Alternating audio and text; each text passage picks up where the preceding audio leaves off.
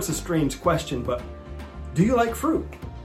When you think about it, fruit is an amazing thing that God created for us to gather and to enjoy. And unlike money, it does grow on trees. Hi, my name is Dave from Ojai Community Church, and today we're going to begin a new series of devotionals revolving around an amazing chapter of the Bible found in John chapter 15. And today, I want to focus on John 15, verses 1 through 4, where Jesus says these words: I am the true vine, and my Father is the gardener. He cuts off every branch in me that bears no fruit, while every branch that does bear fruit, he prunes it, so that it will even be more fruitful. You are already clean because of the word I have spoken to you. Remain in me, as I also remain in you. No branch can bear fruit by itself. It must remain in the vine. Neither can you bear fruit unless you remain in me.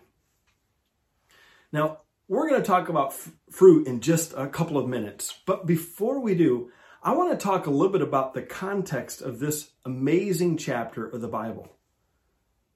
When Jesus shared these words with his disciples, he was in a location in Jerusalem that we refer to as the upper room.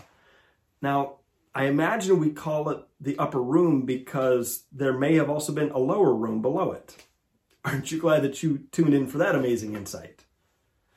Now, while the location of the upper room isn't super significant, what is significant is that Jesus spoke these words to his disciples just a few hours before he would be betrayed by Judas and arrested and put on trial and tortured and crucified for our sins. And Jesus knew that all of that was going to happen just hours after he would speak these words to his disciples. So keep that in mind when we consider the significance of these words as we approach Good Friday and Easter Sunday this week. Now, knowing that he's about to leave his disciples behind, Jesus wants to share with them the importance of maintaining this close relationship with him, despite the reality that he would be leaving them soon. And he wants them to remember that their relationship bond can be strong spiritually, even if they're separated physically. And we'll talk more about that over the next few days. But today, I really want us to focus on this aspect of bearing fruit. You see, Jesus was a master storyteller, and he used his stories to communicate deep spiritual truths. And in this story, Jesus used an analogy of grapevines and branches and how in order for the branches to produce fruit, they needed to be attached to the vine. And in his story, Jesus included key characters like himself as the true vine and God the Father as the gardener, as well as two types of branches, those that are alive and those that are dead.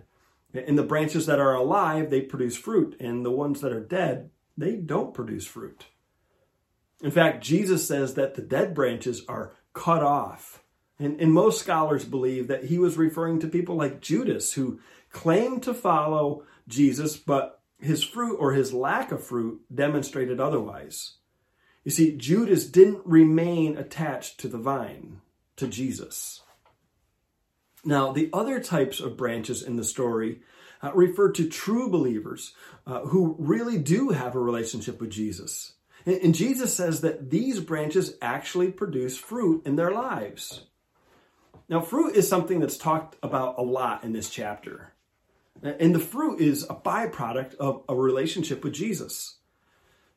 So what is the fruit that Jesus is talking about? Well, it could be a number of things. It could be he's talking about making more followers of Jesus. That's fruit. Or it could be, our good works or acts of service that stem from a relationship with Jesus. And our fruit could also be things that we grow as we pursue Christ-like character, like holiness and righteousness.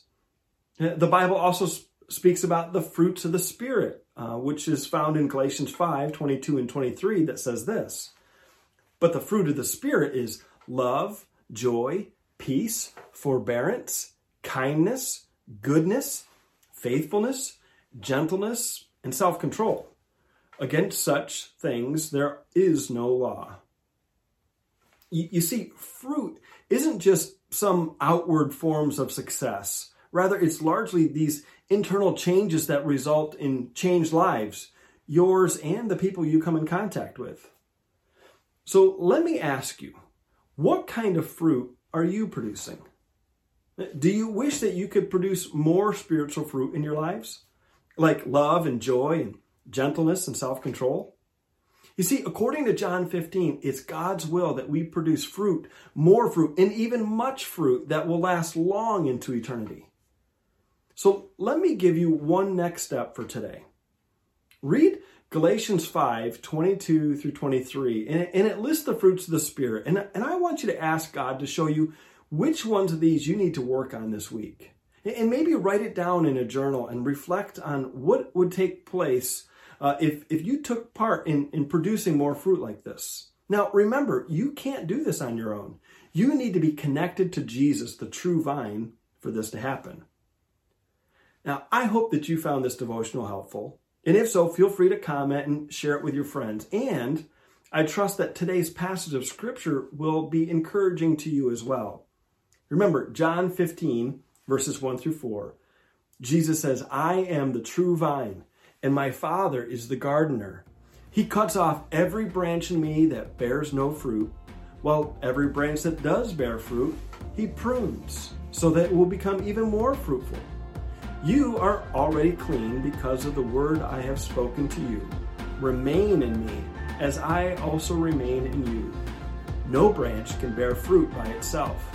It must remain in the vine. Neither can you bear fruit unless you remain in me. Now, I hope that you'll join me again tomorrow for another daily devotional. And until then, remember that your next step is more important than your last.